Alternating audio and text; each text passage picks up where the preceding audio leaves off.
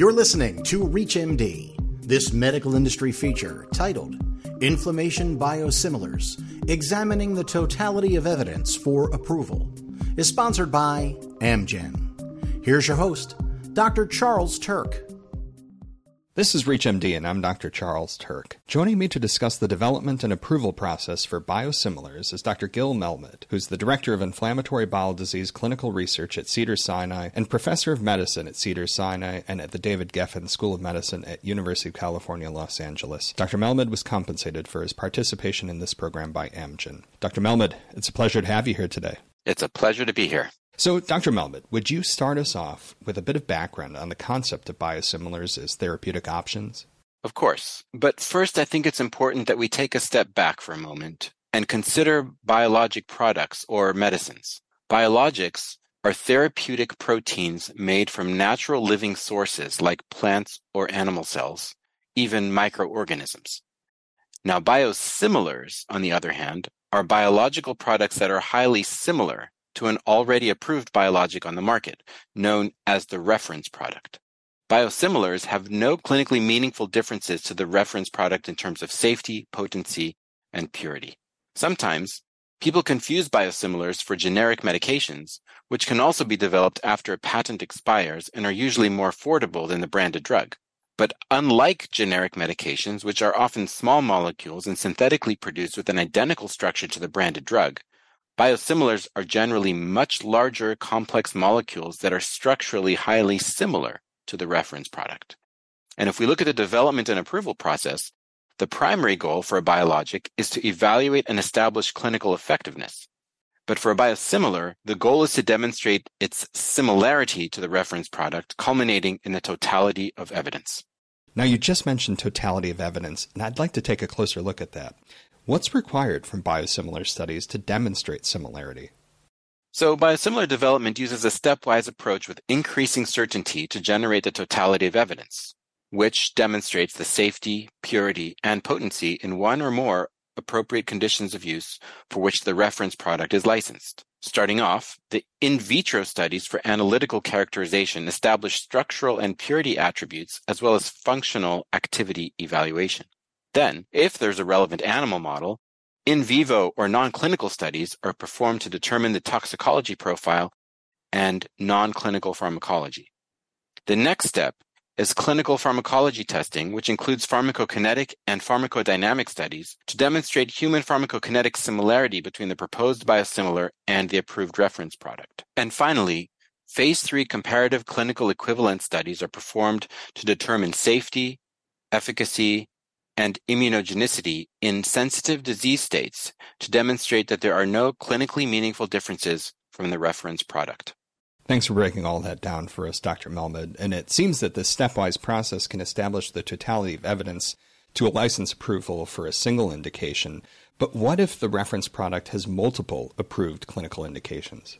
That is a great question. So once the proposed biosimilar is licensed by regulatory bodies based on the totality of evidence, the sponsor can then seek appropriate use of the biosimilar in one or more additional indications that are approved for the reference product based on extrapolation.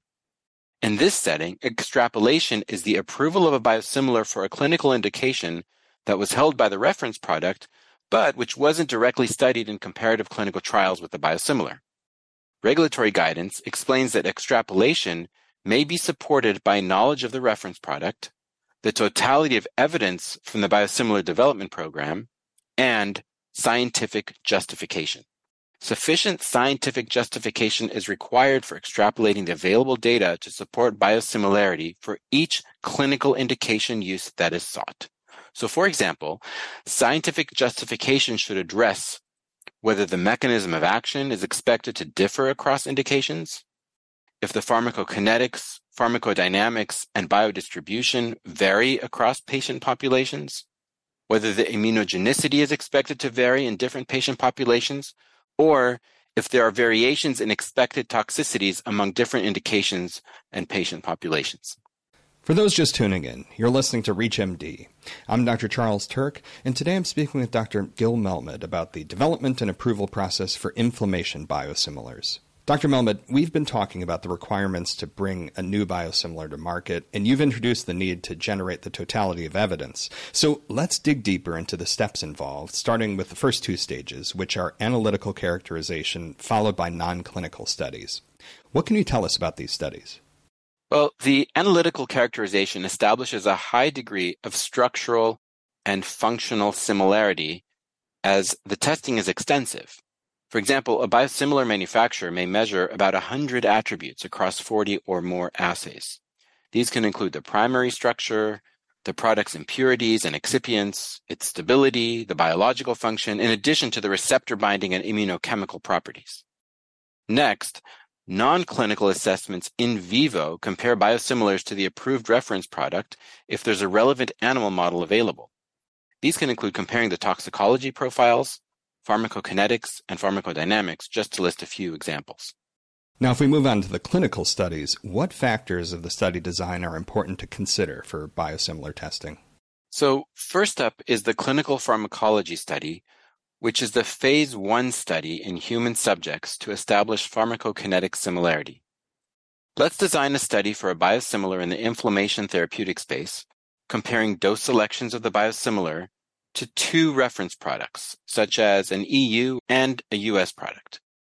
Here, you could design a randomized 3-arm parallel group study in healthy adults that's single-blinded using a single dose. In this example, we can see that the biosimilar produced a dose response very similar to those of the reference products.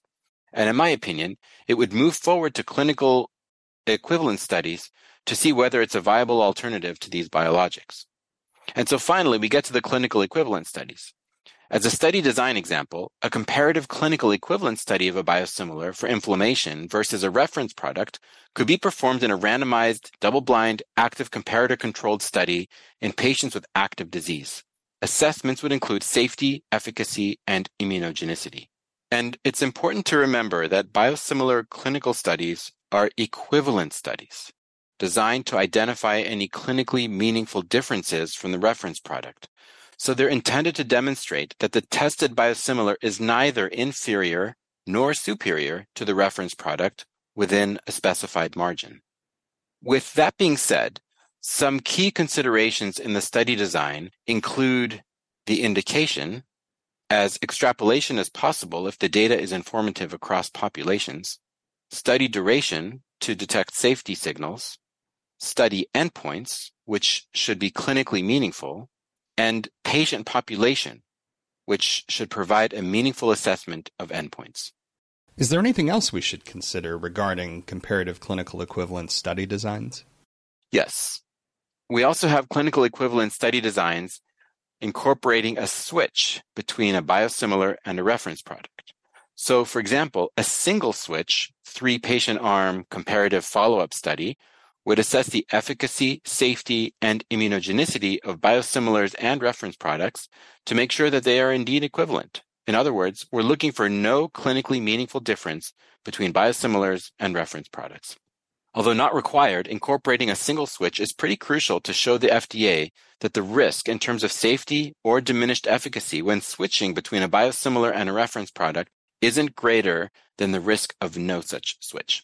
Now, when we have an approved biosimilar, how can we differentiate it from the reference product biologic? What's the naming convention they're following? You bring up an interesting point. So biologic products, including reference products and biosimilars, are all subject to FDA's naming convention. And so the name includes two parts, a non-proprietary core name plus a unique 4-letter suffix, which is used to distinguish among products. For example, a biosimilar will share the same core name as the reference product, but it'll have a different 4-letter suffix.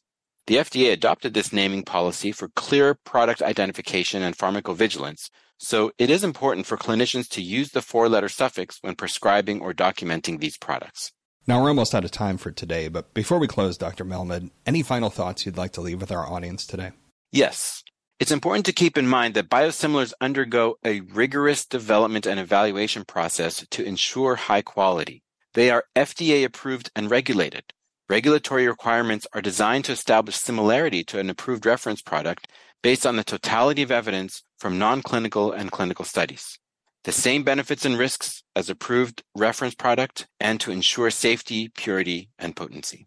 Thank you. Those are all great points to consider as we end today's program. And I want to thank my guest, Dr. Gil Melmed, for breaking down the biosimilar development and approval process. Dr. Melmed, it was great speaking with you today. Thank you so much for having me. This medical industry feature was sponsored by Amgen. If you missed any part of this discussion, visit reachmd.com/industry feature. This is ReachMD. Be part of the knowledge.